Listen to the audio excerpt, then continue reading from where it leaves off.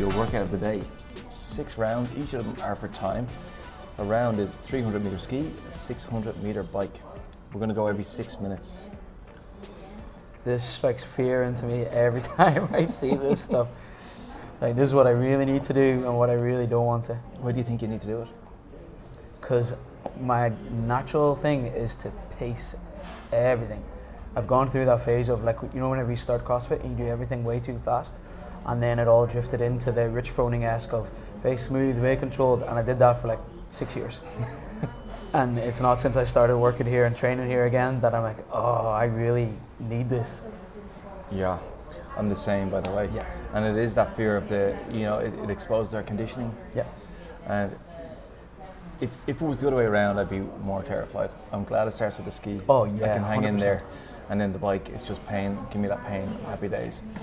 But the heart rate is going to be so terrible, and it's going to be like round 4, 5, and 6. Yeah. It's going to get hard. It's going to be so hard. So what's the point? What's the purpose behind all this? Yeah, I mean, we have to go through these pain days because they're so valuable. Yeah. This is where I think of it like we have a 1 rep max strength day. That's really useful to be really strong, and but it's only useful for as long as we have it. And this type of workout sustains our ability to be powerful for longer. Yeah. Not just a one-off effort. So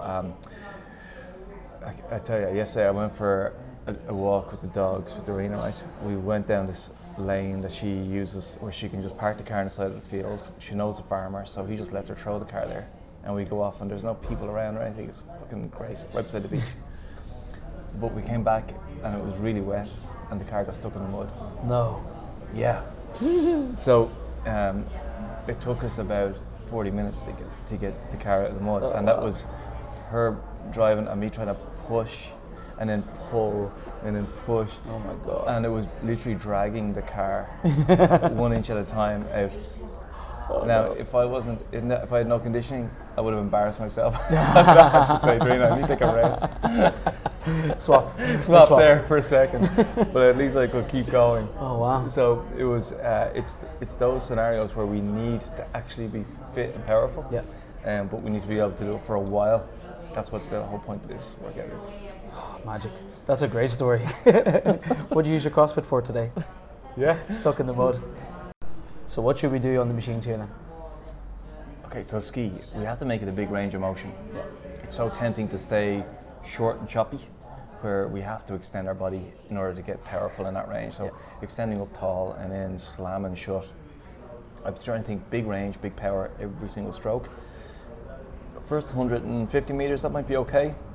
It's the second 150 every time that we have to stay powerful, stay big in our movement. So if once you're putting your effort into that, that's all that matters. Yeah. When you get on the bike, it's pain tolerance. It's simple. Yeah. So we're going to recommend people get their damper set up at a range where it's, you know, they have enough resistance to push against, but it's not going to end you. Yeah.